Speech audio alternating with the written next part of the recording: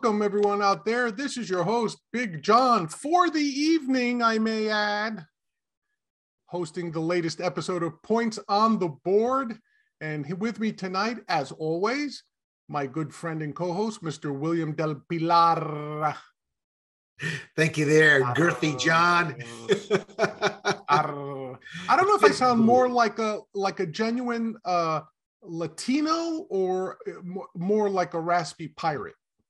Raspy pirate. Even though we roll our R's, most people don't realize it. So when somebody goes, it's and we won't get into the pirate joke. I was telling you about that. I ran across that comedian. You pointed it out. You pointed out to me.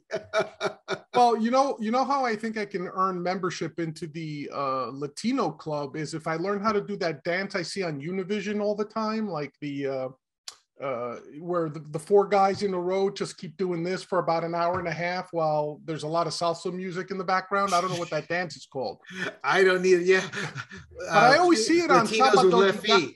I always see it on Sábado Gigante or however it's pronounced. Sábado Gigante. They don't make that show anymore. I think he retired. Don Francisco. See, Don Francisco. Don Francisco. See, I didn't understand a word on that show. But hot women in skimpy outfits were always on that show. So it was always one of my favorites, even though I didn't understand a word. You know, what people don't realize, there are some Latin American shows, Chespirito, an old sitcom from the 70s, and Sábado Gigante. I mean, they just dwarf the numbers that American shows put out in terms of their popularity. And I mean, we're talking shows that maybe 30 million worldwide, 30, 40 million a week worldwide, in terms of numbers. So that's why these shows stay on the air forever. Yeah, and it's a huge demographic, no doubt. It's a very desirable demographic, especially in marketing and advertising. But it's the fastest growing demographic on the internet. And TV and everywhere, actually, in the U.S. So it's actually a very coveted demographic. But that aside, none of that matters to me. I just loved watching them nice Latina, thick, THICC, thick. Rellenitas. Say that for me one more time because it sounds delicious. Rellenitas, curvy women. There you go. That's what we like around here. But that's anyway, the Latino way. Before we go too far off the path, this is Points on the Board. And typically, in addition to talking about attractive Latin women, we also talk about things like sports, politics, pop culture. And today we've got an episode that's chock full of breaking news, William, especially as it involves the NFL. Today was the last day for teams to declare their franchise tag designees. There was a lot of cap casualties, a lot of signings, a lot of jockeying, all to get in position for the March 16th start of the new NFL calendar year. So let's go in the overview for today, William. I know we kind of touched base on this. We're going to talk about Aaron Rodgers and the shenanigans that led to his re-signing in Green Bay, the domino that fell, which in Green Bay's case would be Devontae Adams getting tagged with the franchise. The big trade, Russell Wilson going to Denver. Was that a result of Aaron Rodgers staying put in Green Bay? That's something we could talk about. Also, Calvin Ridley. What's up with him? What's going on? Had some issues last season, had some issues just within the last couple of days. So we'll talk about him as well. We're also going to see talk about some other major signings and cap maneuverings. Also, we're going to talk about our expectations for the new Batman flick that's coming out. So it's The Batman. The Batman. The Batman. Yeah. Do I have to say the twice? Once, but you got to accent it. The Batman. The Batman. But we'll talk about that too at the end for our superhero movie geeks. So we love them all. We'll have them here. So why don't we kick it off with the Aaron Rodgers saga?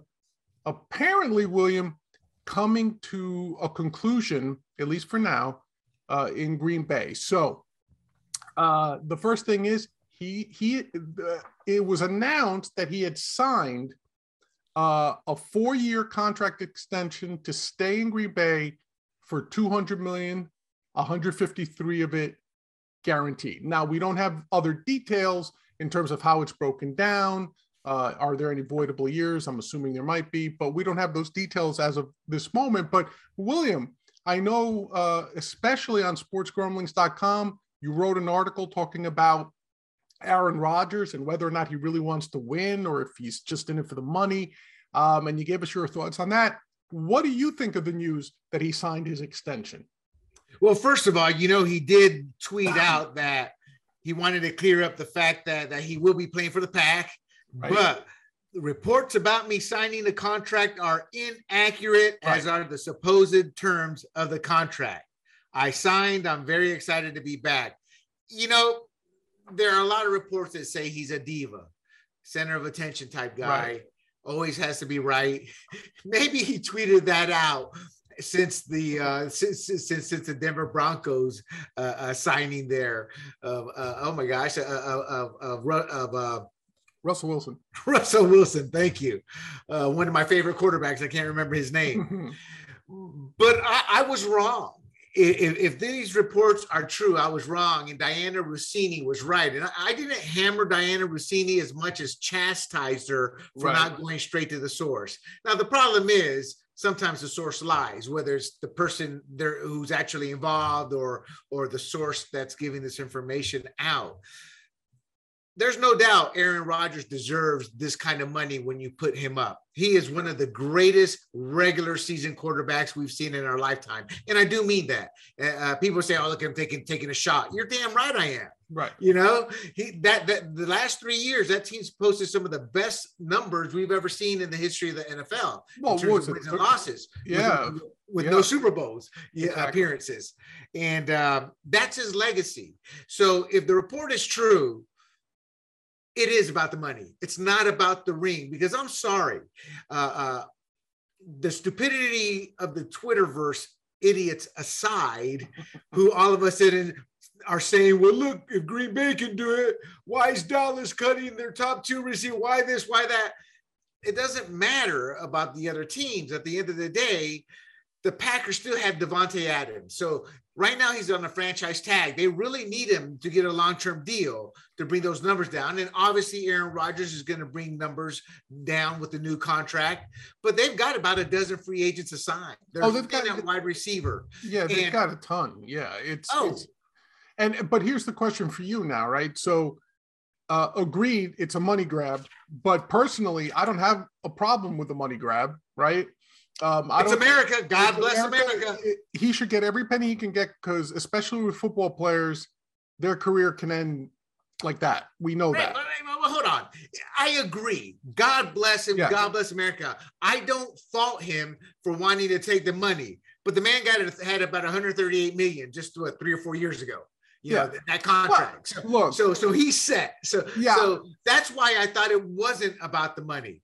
I am actually a believer. I will never hold this to anyone, but I am a believer in how much money is enough money, but that's just my personal take, because if it was me, there's no money that would be enough. Right. But at the end of the day, when you want a ring and well, let me put it this way, America, Tom Brady always got paid, right? But those contracts were always team friendly, right? Always team friendly. And there's a reason he has 10 Super Bowl appearances and 7 championships, and was a couple of plays away from getting to the NFC Championship this past year. Well, the thing with, you brought up Brady. The thing with Brady was he always worked with Pioli and Belichick to make sure that if there was one guy on the team they were targeting, either to bring in as a free agent or to retain, he worked with them that year so they could afford that particular guy, especially if Brady thought that he was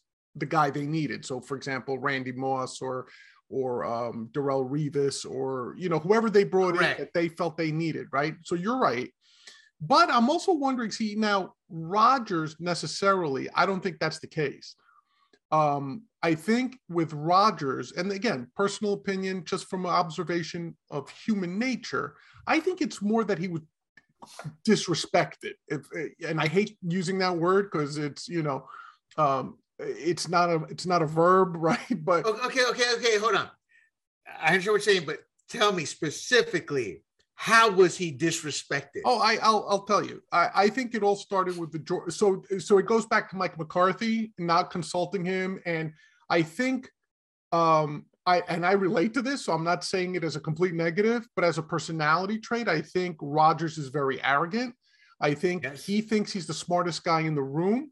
Correct. I think he has trouble respecting people that he views as intellectually inferior in terms of football. I'm not saying in terms, I don't know. Keep talking. Right. So when you look at that behavior, then all of a sudden you get a Jordan Love draft pick. Not so much that they drafted their quote QB of the future, but can you imagine that if you're Rodgers, you're sitting there, you've come close a couple of times. You're, like you said, you're putting up these regular season terrific records, 13 wins a season, right? Regular season.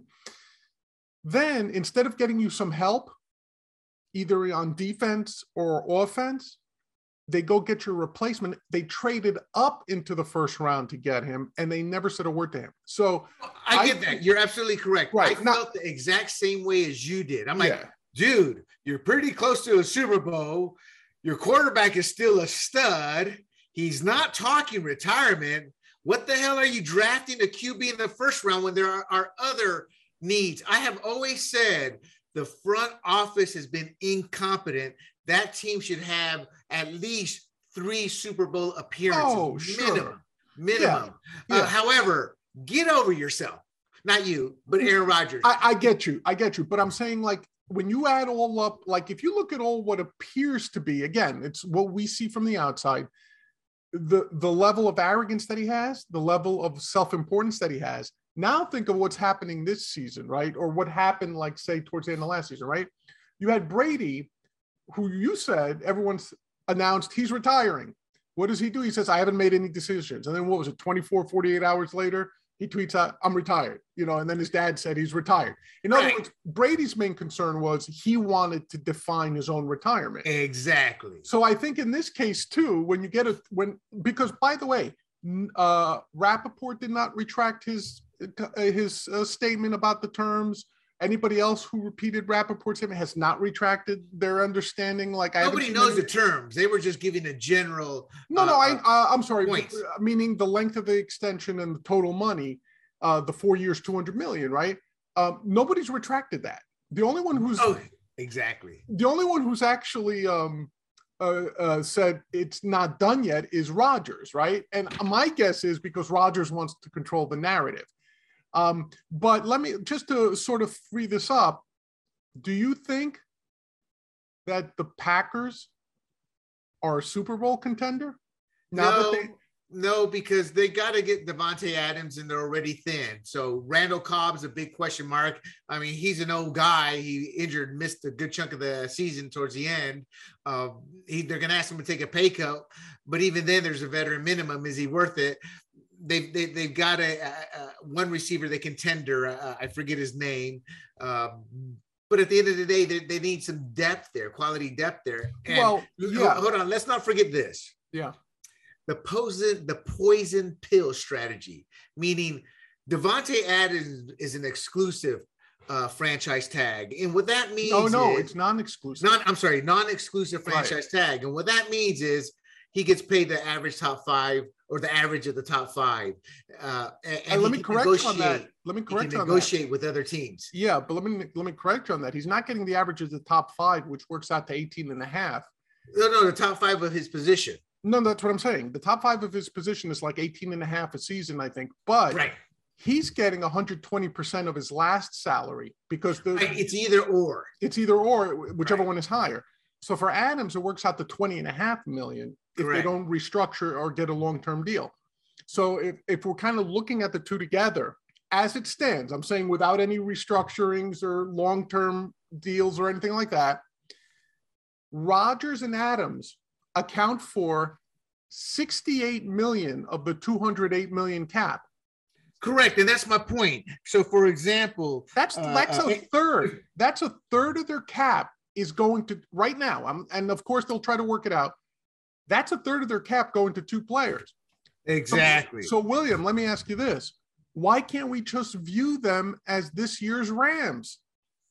You can't. That's what I'm saying. Kick the can down the road. That's what I'm saying. But the Rams didn't win. The Rams were given that championship by the refs. I'm sorry. I don't care what anybody will tell me.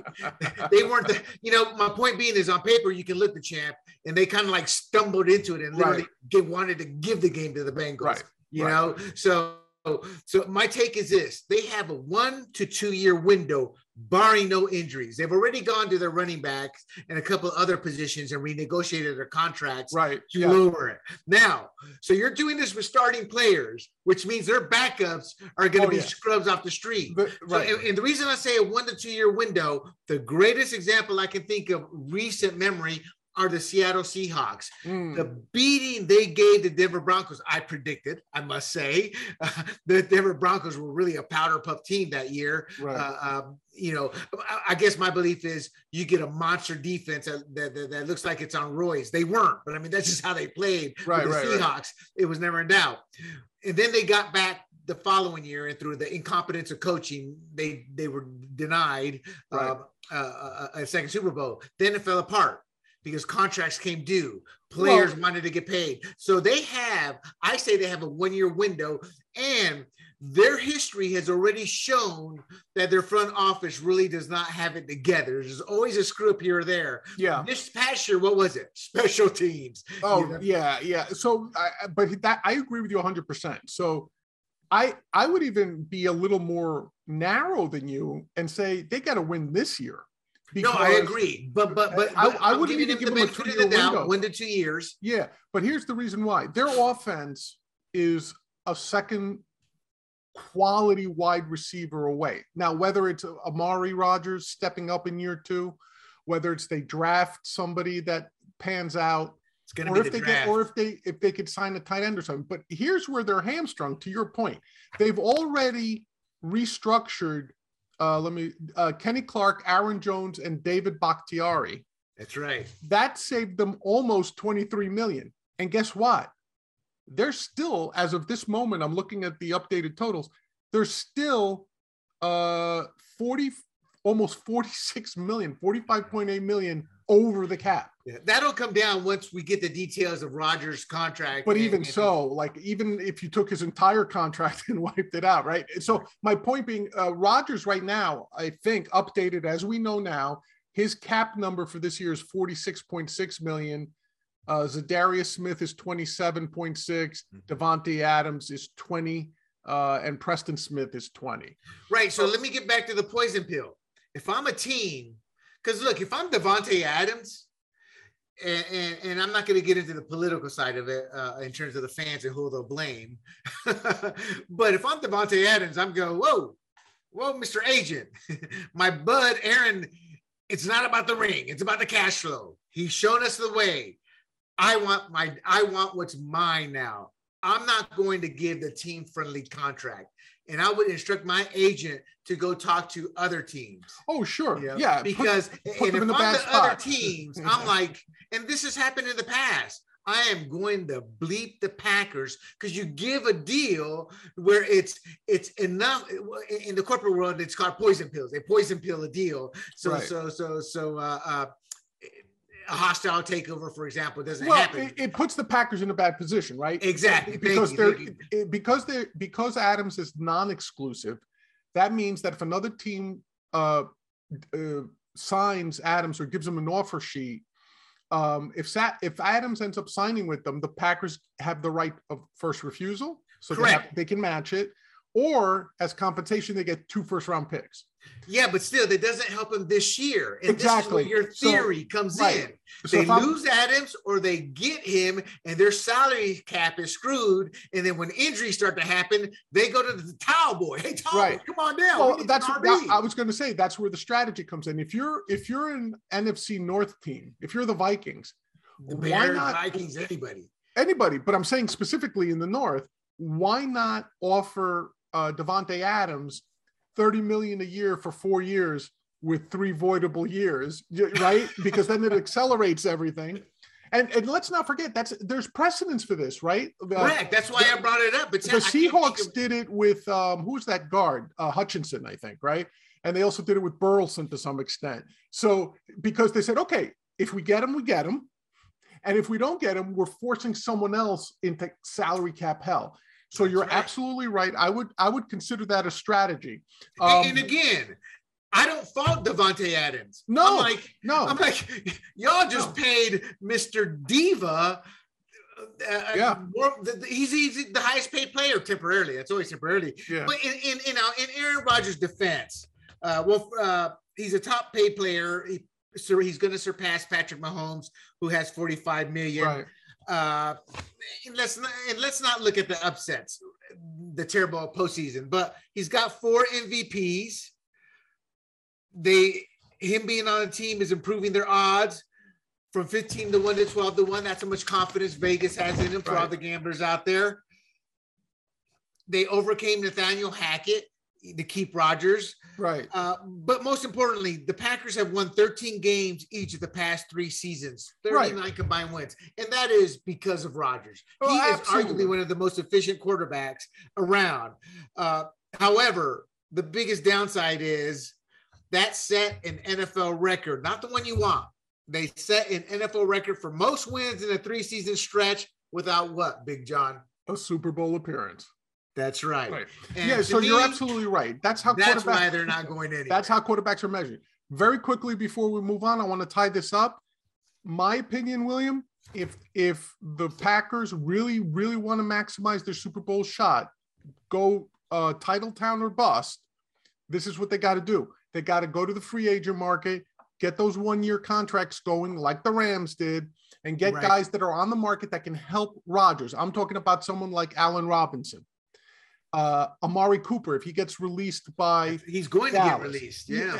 Right. But it's not official yet, but let's assume he gets released. That's someone you got to look at. Amari Cooper, Zach Ertz, give him a tight end, because remember, a lot of that Packers offense works well when the tight end is a good receiving tight end. So someone like Zach Ertz, who's on the back end of his career, but still very effective, he could be an addition. Von Miller, if he doesn't resign with the Rams, is someone else that you bring in cheaper and you let go of one of the Smith brothers, because they're like, the two of them are combining for 40 million against the cap. So either but remember though, these guys want to get paid too. No, but like you're right. The ones that have rings want to get paid. The ones that don't have rings, like for example, here's a perfect name, Chandler Jones, right? Chandler Jones can still add a lot to a defense. And for Rodgers, remember, he's got 2 good runners. He's got a decent to good offensive line. He's got 1 superstar all-universe receiver, Davante Adams. What's the only thing that's missing really is that complimentary receiver. Right. Like I don't think that's exactly what they're lacking. Yeah, I don't think bring James Jones back. Yeah, I don't think Valdez-Scantling gets the job done. I don't think Cobb gets the job done. Amari Rodgers really just has to like really flourish in year 2. Well, I think if Randall Cobb does come down, he can be a situational third receiver, because but not someone that you're going to make a run based on. He's a guy when they set up in 3 wides. If they can find that complimentary guy, then they're going to be deadly. Yes, because then he could get that 7 yards for a first down. Okay. One more thing. We talked about him being a diva. I sent you this link, and it's an article that's 3 years old. It's by my favorite writer, reporter, is Tyler Dunn. It's what happened in Green Bay with McCarthy. It's a few thousand words, and it lays out with players making statements, the angst, the hatred, players coming out saying, yeah, Rodgers is diva. That's why you're a diva. Diva. And actually, who's the one guy that really spoke out on the record about him? Greg Jennings, one of his receivers for 4 years. Right. And even though I believe Rodgers made Greg Jennings a better receiver than he was, Greg Jennings is right in terms of what he said about Rodgers. And the reason I say that is because there's so many other players that have said it, and coaches, and it proves a lot of people right in their belief that Mike Holmgren isn't the brightest. You're right. Not Holmgren, McCarthy.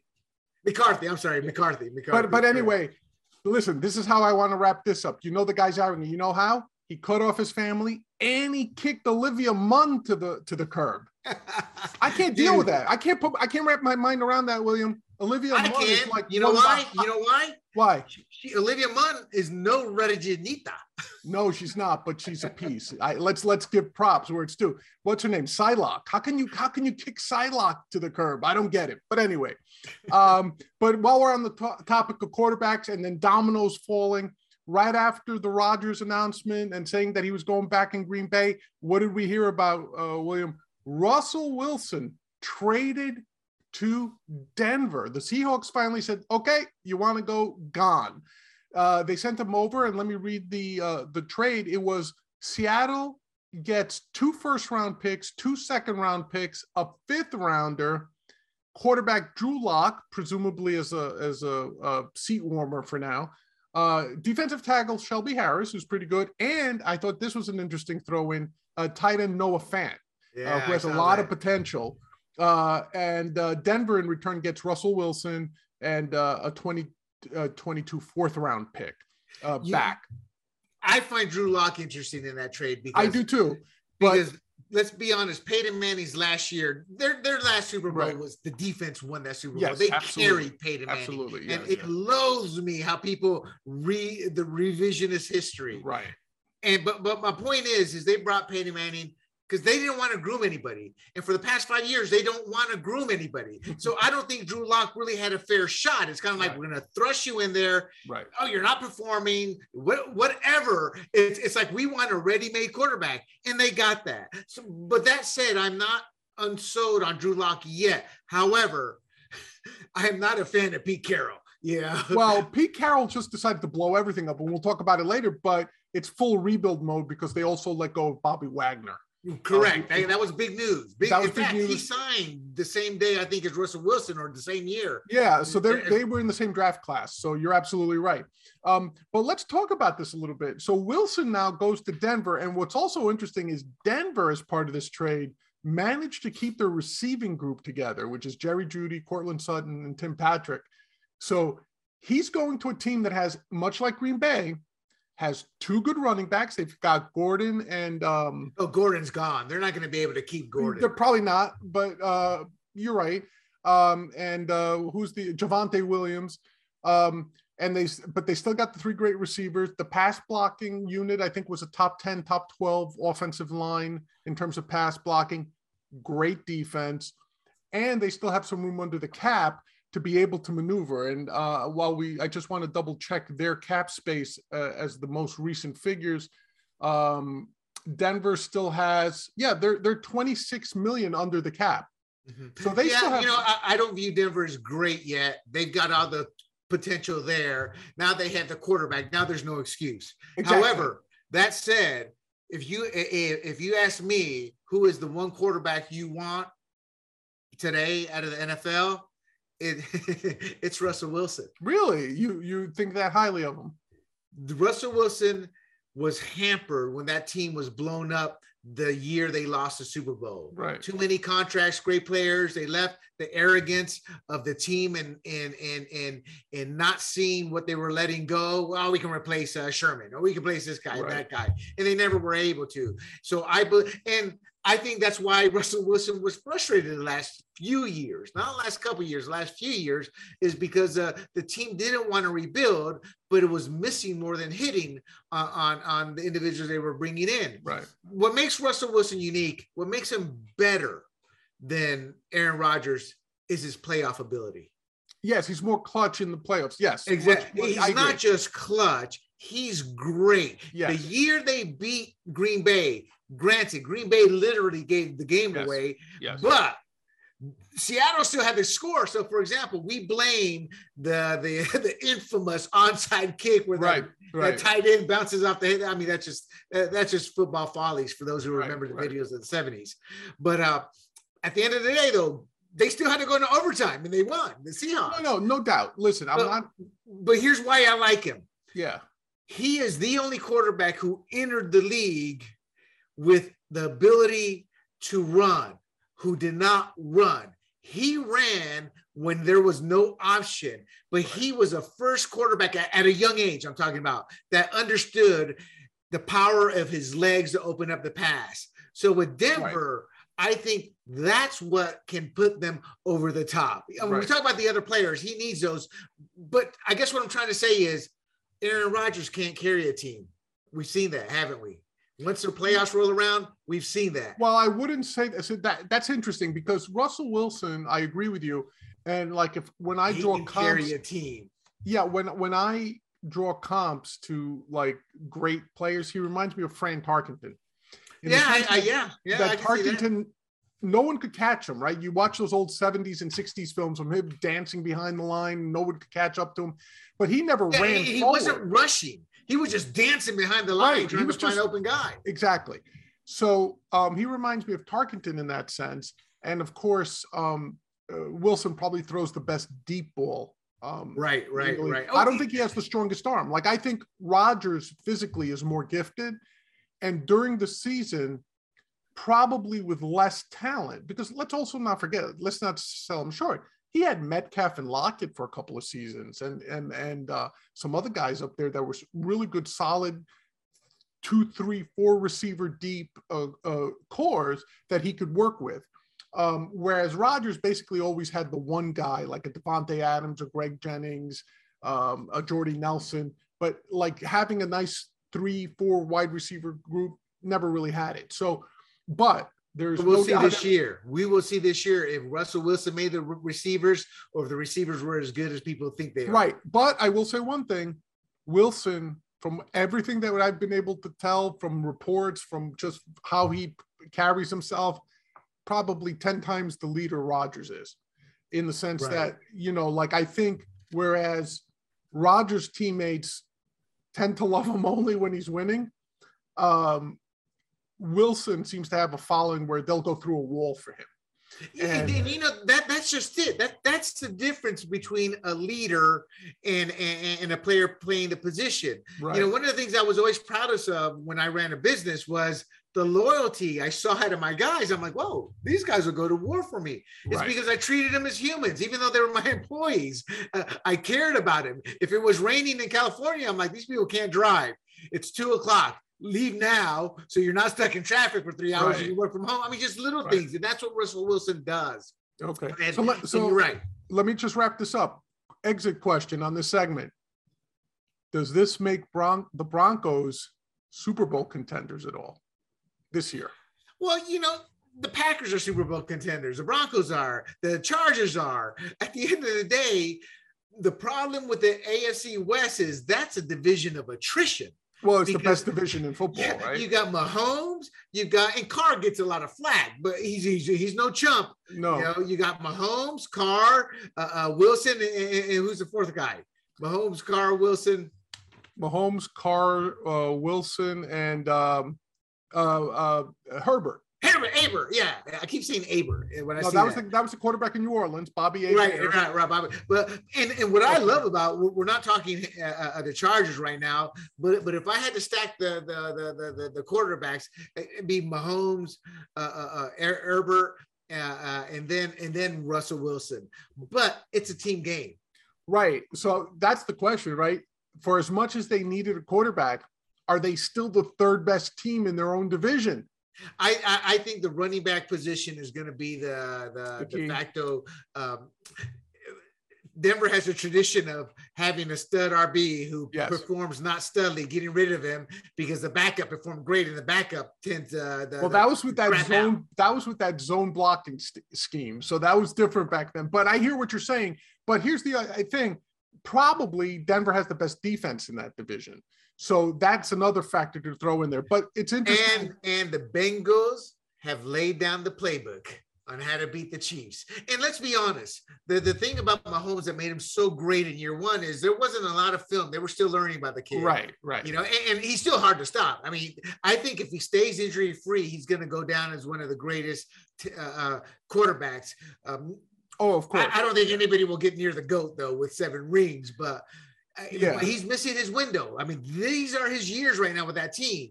Because eventually the salary cap's gonna that $45 million a year is gonna come back to bite him. What people don't realize is these contracts just push the numbers to a later year. Yeah, it's like the federal government. Like the inflation we have now is 40 years of excessive spending being kicked down the road, deficits and debts. But you're right. Eventually, you got to pay the piper. It's just when. Look at New Orleans.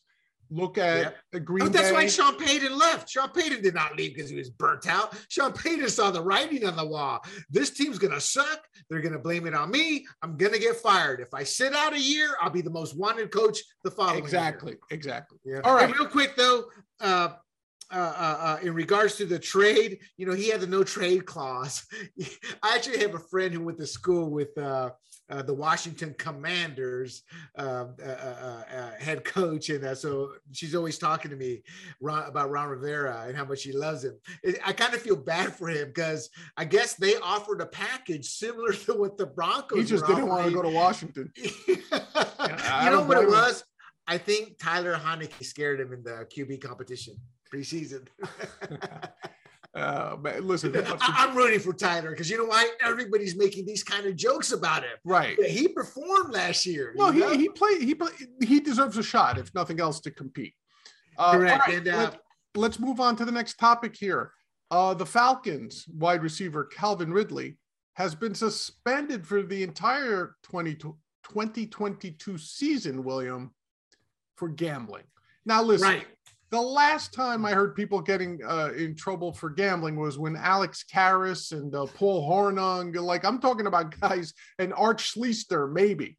But the truth is, Art Schlichter was the most fascinating one at all. Go look him up, folks. Former first-round pick, quarterback out of Ohio State. Went to the Colts, I think, who took him, and of course, immediately proved to be nothing, and basically. Had really joking aside, a lot of people became aware of the term gambling addict because of Schlichter. He brought not consciously, of course, but he brought awareness to that because people would say, well, here's a kid who's got his whole future ahead of him. He's making millions. Why is he gambling this all away? And, that's when you found out there was nothing he could do about it, and he was jailed at one point too. An addict. In fact, I think he passed away not too long ago. Oh, I'm not sure if he did, but I know he was in jail. He had somehow turned his life around. But before went back to jail. He was deemed. I think he may have gotten out once or ended up back. But regardless, he is dead. He passed away. He's really a sordidly sad tale. Oh, of course it's sad. Yes, absolutely. I never got the impression that he was evil or anything. Right. It was just sad that he couldn't control that demon. Unlike, say, people we know have demons with drugs or alcohol, his was gambling. That was his big thing. But anyway, so Ridley got suspended for the upcoming season for gambling. Now, here's what's interesting.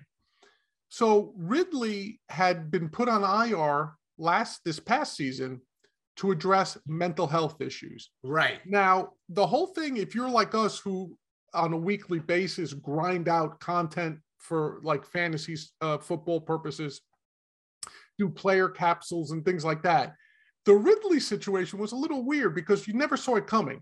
It's not like you said, like with Everson Griffin, say, in Minnesota or some other folks. It wasn't, at least to my knowledge, William, I don't know to yours, it wasn't like something that was whispered about or rumors or anything that Ridley had mental health issues.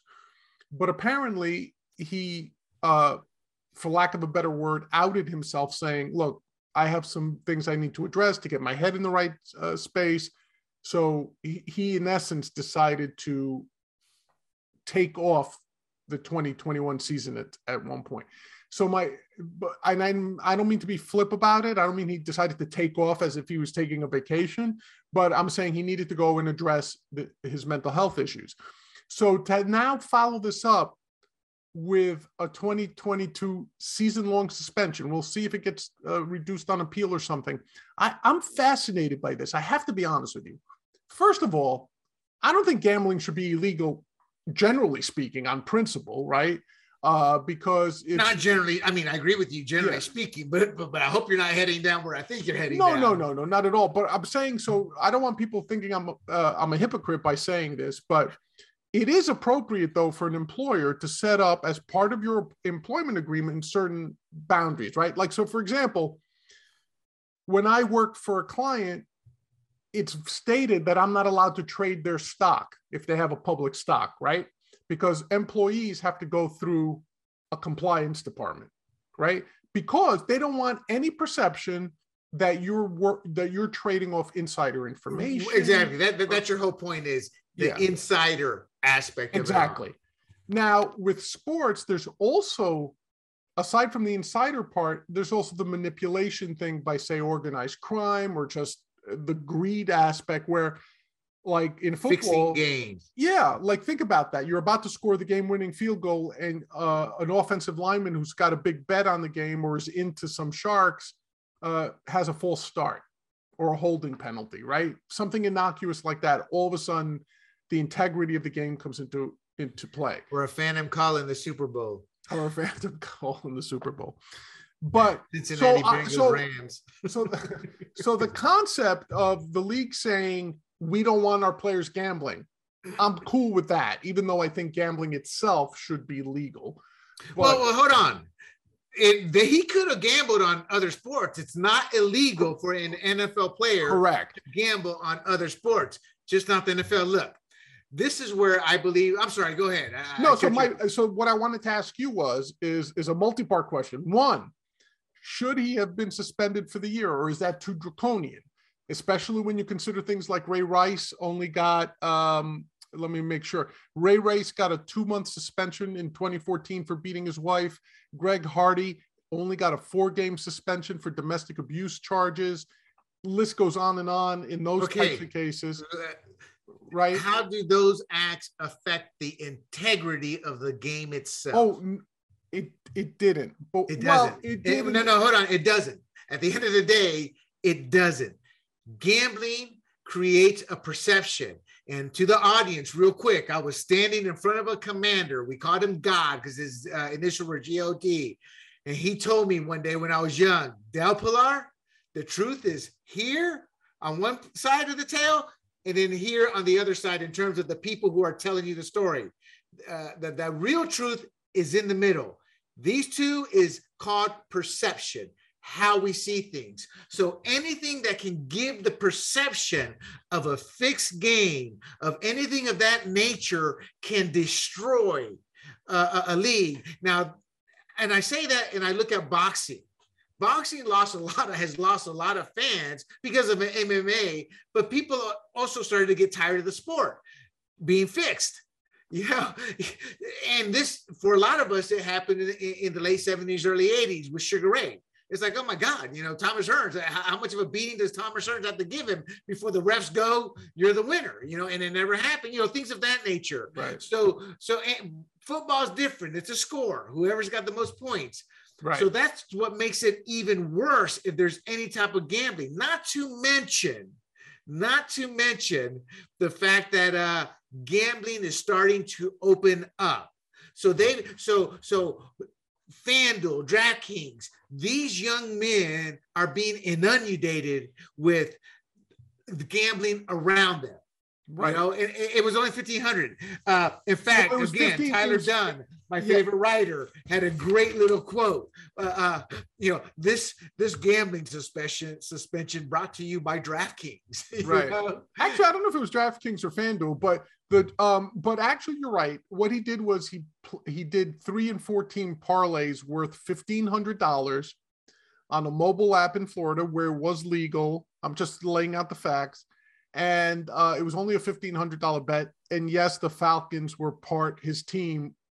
He bet on to win in the parlay. Right. But, John, it doesn't matter if it's legal. But gambling being legal is not relevant to this. I don't disagree. Yeah. But I do think, however, that the penalty was a bit stiff. Not at all. I do. I think the whole season for life. I think the whole season is draconian. Nope, not at all. I do. I think they have to make an example out of him because these young players are inundated with all this. So he gets suspended for a few games. What's the next player to go? You know what? He only got 3 or 4 games. Precedent has been set. The NFLPA will fight this. The courts recognize precedent. The courts recognize, hey, what punishment happened to another one should happen to this guy equally. Boom, they're not going to tolerate it. And this is not without precedent. In 2020, Goodell suspended a player by the name of Josh Shaw for a small parlay bet. You know, now the fact that he was a scrub is why he didn't really make the news. Right. But he was suspended indefinitely. Now, let's not forget, this is an indefinite suspension. It's not a 1 year. He's just gone for this year. He can reapply. So he's got to stay clean. But let's get back to your point. With DraftKings, with FanDuel, with these other, that's gambling. Now, our industry are a bunch of liars and hacks who kept saying for years, it's not gambling, it's not gambling, it's not gambling, because they were bought off. Our peers were bought off, not directly through cash, but through advertising on their websites. You're talking about the DFS, daily fantasy, but it is gambling. So then you get these sponsors within the leagues. I don't know that it's gambling. Stop. I don't know that there and cannot play a game unless you do a deposit, which is a clear gambling term and a clear way of gambling. Well, it's gambling. Yes, but look, hold on. When you can't play a game until you put money in the tilly, that's gambling. Well, here's the thing. Like the courts ruled on that. That's why there's carve-outs. And again, it was a lobbying thing. But there was a carve out for fantasy sports, daily fantasy sports. There was no carve out. It was carve out for fantasy sports that daily fantasy used to implement gambling. Yes. Look, it's here. I accept it, but don't tell me it's not gambling. Because it is. You cannot play a DFS game without having a deposit, which is a term that's associated and used with gambling. Did you ever play a traditional fantasy football game having to put a deposit down? Well, in the sense that league commissioners will collect your fees up front. Yeah, sure. I did. Every league, there's always those 1 or 2 owners. Well, yeah, but you get to play. But I mean, according to the bylaws, traditional fantasy, because I'm passionate about this one. It's gambling. Traditional fantasy is the only hobby where we'll spend $100 to win $10. Why? Because it's about the bragging rights. It's about the ego. It's about being seen as the best armchair QB. Daily fantasy is about winning money. You're betting on players. You're not building a team. But gambling also implies that that there's no skill involved. And see, I don't buy that, only because I throw that out the window because fantasy football is a form of gambling, but it's such a form of gambling that's so minor. So like I said, we're going to spend $100 to win $10. It's technically it's like March Madness. That's gambling. But to me, there's 2 levels. There's that harmless gambling. People make their Super Bowl bets, their prop bets. They have fun.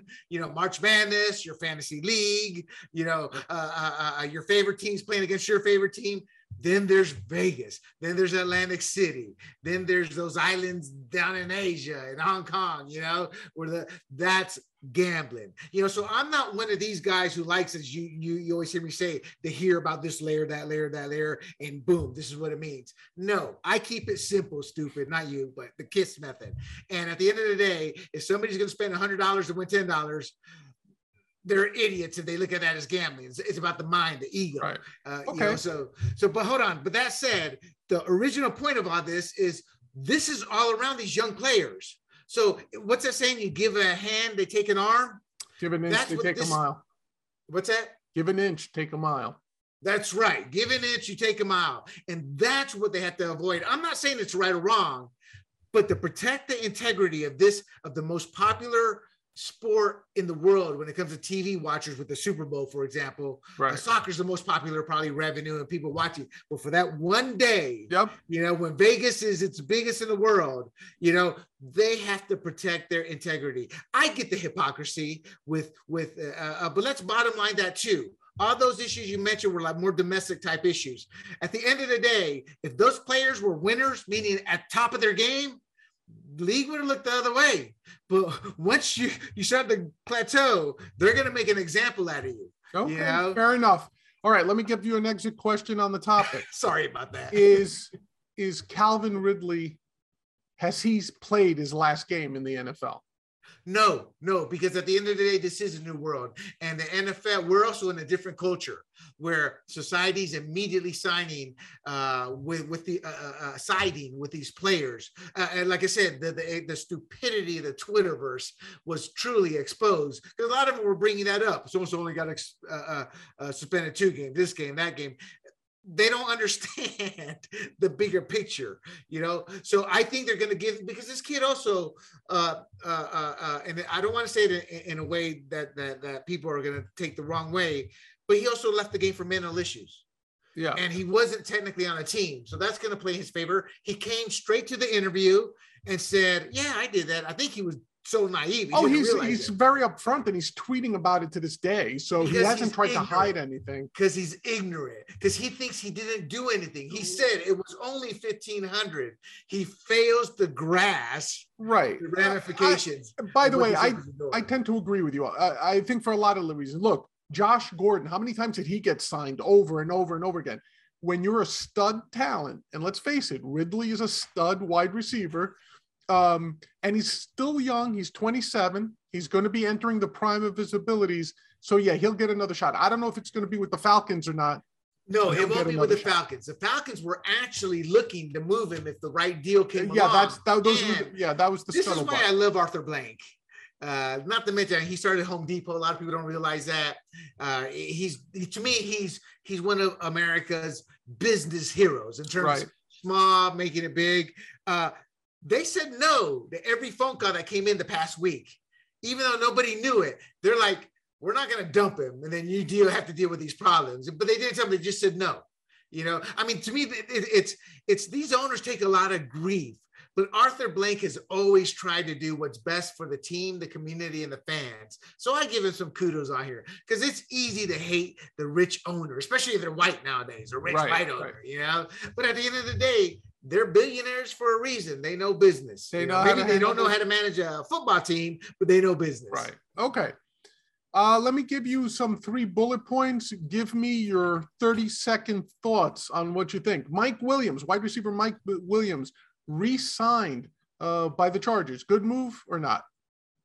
Oh, it's a good move for him. But what I'm really happy about is he is the epitome of not having the talent of other players or size of other players, but playing at their level. So when somebody like that makes it, I'm just thrilled for him, because to me, it's like, if he can do it, well, I can't do it in the NFL, but I can do it elsewhere in whatever field I'm in. So that's what I love about him. Okay. And he had some kind of a massive injury a couple years ago. But you're right. But he had a nice breakout season this year, and it's a good pairing with Keenan Allen. So I think that helps Herbert as he matures in his trying to be a world-class quarterback. All right, the Buccaneers, 2nd year in a row franchising Chris Godwin. Does that make sense to you in light of they still need to get a quarterback? No, it doesn't, because they need to get a quarterback. And he's coming off an ACL, isn't he? Yeah. Yeah, so, I mean, I'm not saying he doesn't deserve it. He was putting up great numbers. But I think their first and foremost issue is the quarterback position. I mean, have you heard of any leads coming in? I mean, everything's ranged. I heard that now the Deshaun Watson trade rumor mill, because Deshaun Watson, the prosecutor, presents the case on the 11th. That's right. A couple of days away. And I think if there's no criminal charges or misdemeanor. Well, they're presented to the grand jury, so they're looking to put a criminal charge on it. They're trying to, yeah, but we don't know if they're going to indict or not. But hold on. One thing we do know about law is a grand jury can be a fixed system, meaning if they want somebody to have criminal charges on them, it's pretty easy to do. Oh, yeah, like Robert Morgenthau said, if you give me enough time, I can indict a ham sandwich for murder. And that's what a grand jury is for, because they look at it as the real fights at the trial. Right. But let's assume that what comes out of that is that it's more a civil case than the criminal case, even if there are some charges. If it works out that it's mainly perceived as a civil proceeding, then I think there's going to be teams in play for Watson because I don't know how long the Texans can afford to hold on, eat his contract, and not have him play. Like Isn't they he did close in to 40 2021. million? It's a distraction. Isn't he close to a 40 million cap hit this year? 40 million. I could double check that for you. I mean, the point is he's got a massive cap hit. Well, yeah, because he had just signed a huge deal. But Deshaun Watson has a $35 million. I'm sorry. Let me take that back. It's 35 guaranteed. Total cap number is 40. So you're right. It's a huge number. But I guarantee you, if the Bucs feel that he's going to play in 2022, they'll make the trade, or they'll try to, along with a couple of other teams. I love his talent, but the guy hasn't won yet, neither. So. No, but I like his talent too, and I think he was clearly a quarterback on the rise if they didn't destroy his team around him. But let me also now ask. But hold on, we can't let that one go. He's also proved to be a hindrance, not willing to work with the team at all to help his team out while he's been in limbo too. That speaks volumes. What's he supposed to do if he's maintaining his innocence? What's he supposed to do? Work with the team to come in and play, or rework the contract to give him a little cap relief where he gets his down the road. Well, wait a second. Like if he's innocent and he's steadfastly refused to pay off these women, his accusers, and I'm not defining the merits of the accusations. I'm just saying, in a lot of these cases, when one of the accused has money, they do like NDAs and they pay off their accusers. His agent was pushing to get him out of there along with him right after he signed that contract. No, agreed. So hold on though. He's like, this is my team. Then a year later, he wants out. That right, because they got rid of O'Brien. No, the wide receiver that they traded to Arizona. Hopkins. DeAndre Hopkins, right? I don't care. But anyway, that's not a reason to demand a trade. He's the biggest name quarterback that's going to be out there. But right. But can they afford him? Do they have the cap space? Yeah. Let me also throw this last one in these. Give me a quick bullet point. Harold Landry, like maybe not a household name, but an edge rusher with the Titans, signed an $84 million extension for 5 years. The Titans are really a quarterback away from winning, so they got to keep those players in place. And the truth of the matter is, I thought the best team for Rodgers to go to that was championship ready, as in just fit right on in there, were the Titans. So I don't think they have a choice but to keep this unit together, because they've only got a 1 to 2 year window left, I think. And here's why.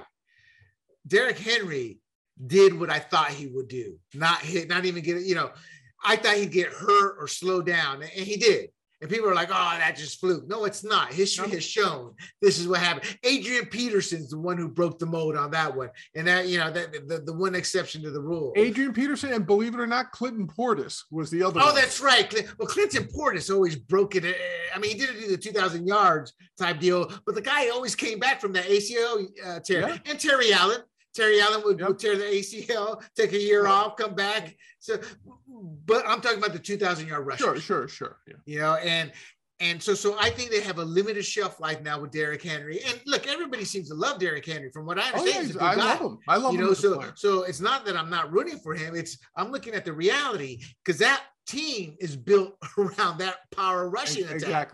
Exactly. And so regarding that $85 million deal, I'm not as familiar with the edge rusher as you may be, but is it the type of money they gave Tannehill, i.e. bad move, or is it going to pan out? I think it's going to pan out for them, because as a starting block on defense, you need someone who could get to the quarterback, especially in today's game, because the secondary can't keep up with these receivers with the new rules and everything. So the only real defense you have that's effective is to pulverize the quarterback legally. So the fact that you have someone who can get to the quarterback, the Rams. Look at the Rams. Exactly. Yeah, exactly. Miller and Aaron Donald on that. Yeah, I agree with you. That's all. To me, it's a good move. Whether it was too much money or not, it depends how it turns out to be structured, voidable years, the whole 9 years. Right. So, but at the end of the day, what you're saying is you need that edge rusher. So that's a position you may have to overpay for. You need two. That's you right. Need two in That's right, for the double team. But Aaron Donald, he was able to overcome that, but he is an exception to the rule. Aaron Donald is like a Reggie White type. He's once in a generation player, but I agree with you. All right. Now let's move on away from sports, because we promised ourselves, William, we're going to be on time this week. No more 3-hour podcasts. But so I'm going to move right into this. The Batman. And I'm making sure, as you scolded me in our pre-show, I have to say the Batman movie is coming out. Are you going to go see it? Are you waiting in line with the rest of the nerds? Are you going to go out and watch this superhero movie, William? There was a time when I hit every superhero movie because I grew up, I was the only boy with 3 sisters, with a dad who was married to work in the military. And so my life was hidden away with comics. So I grew up, and to America, don't laugh when your kids read comics, because that's where they're going to learn their first lessons of life. Yes, that's our mythology. That's our current mythology is our comic books. And it's changed. 1,000%. Yes. But it's still, you still learn the value of human life, of good versus bad, evil, yada, yada, yada. Now, I probably won't see this, but I am intrigued because as a kid of the 70s and 80s, by the 90s, I was a young adult partying, drinking. I cared about women more than I did a comic, but I always found Batman fascinating in that era because people don't realize he went from the 60s campy Batman, and for the comics, it was the Bob Kane Batman or those types. And he became the detective, the Dark Knight detective. Yeah. And he was drawn by Neil Adams, who was, I don't know what the term is, but he took blockiness and brought a real human look with the shadowing. So it was like a film noir Batman. Yeah. And according to the reviews, that's what's being presented here. So, you know what? I've got a bunch of passes I've had for years. The good thing about California is they don't expire. Even though it says expire, California's law says you will honor them. So maybe I will go see it because they're saying it's a detective type. It's dark. It's gritty. Somebody said it wasn't gritty enough. They needed to do something. But I'm like, at the end of the day, it's still Batman. It's still a hero. Get over yourself and wanting to turn them into this good guy serial killer of bad guys. Well, what's interesting is so much like yourself, I was a huge comic book collector. As a matter of fact, one of my first businesses was producing comic books.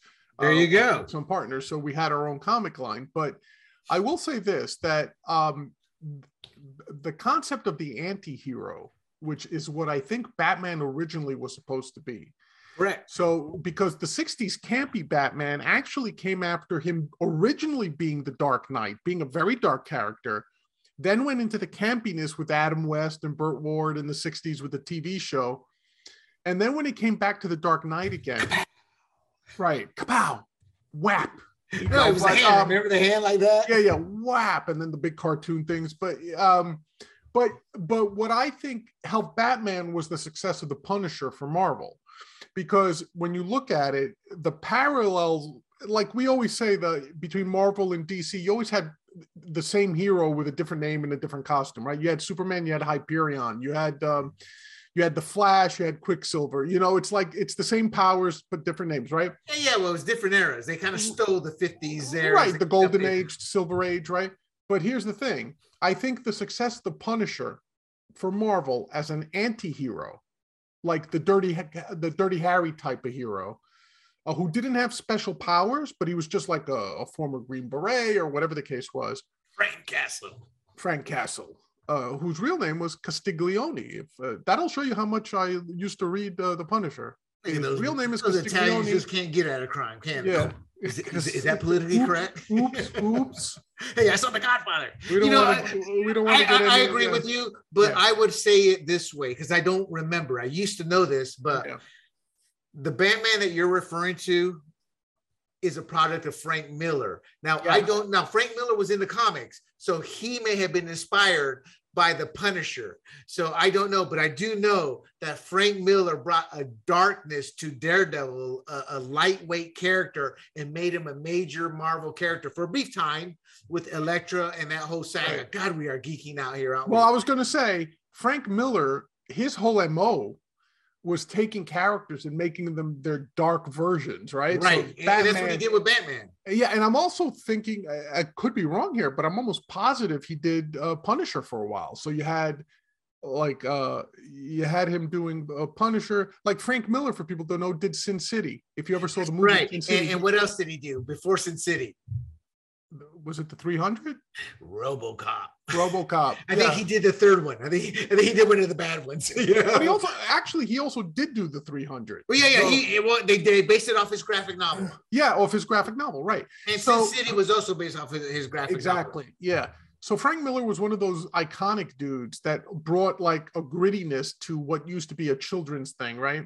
Right. So, but even so, I'm not going to go see the movie because you know why?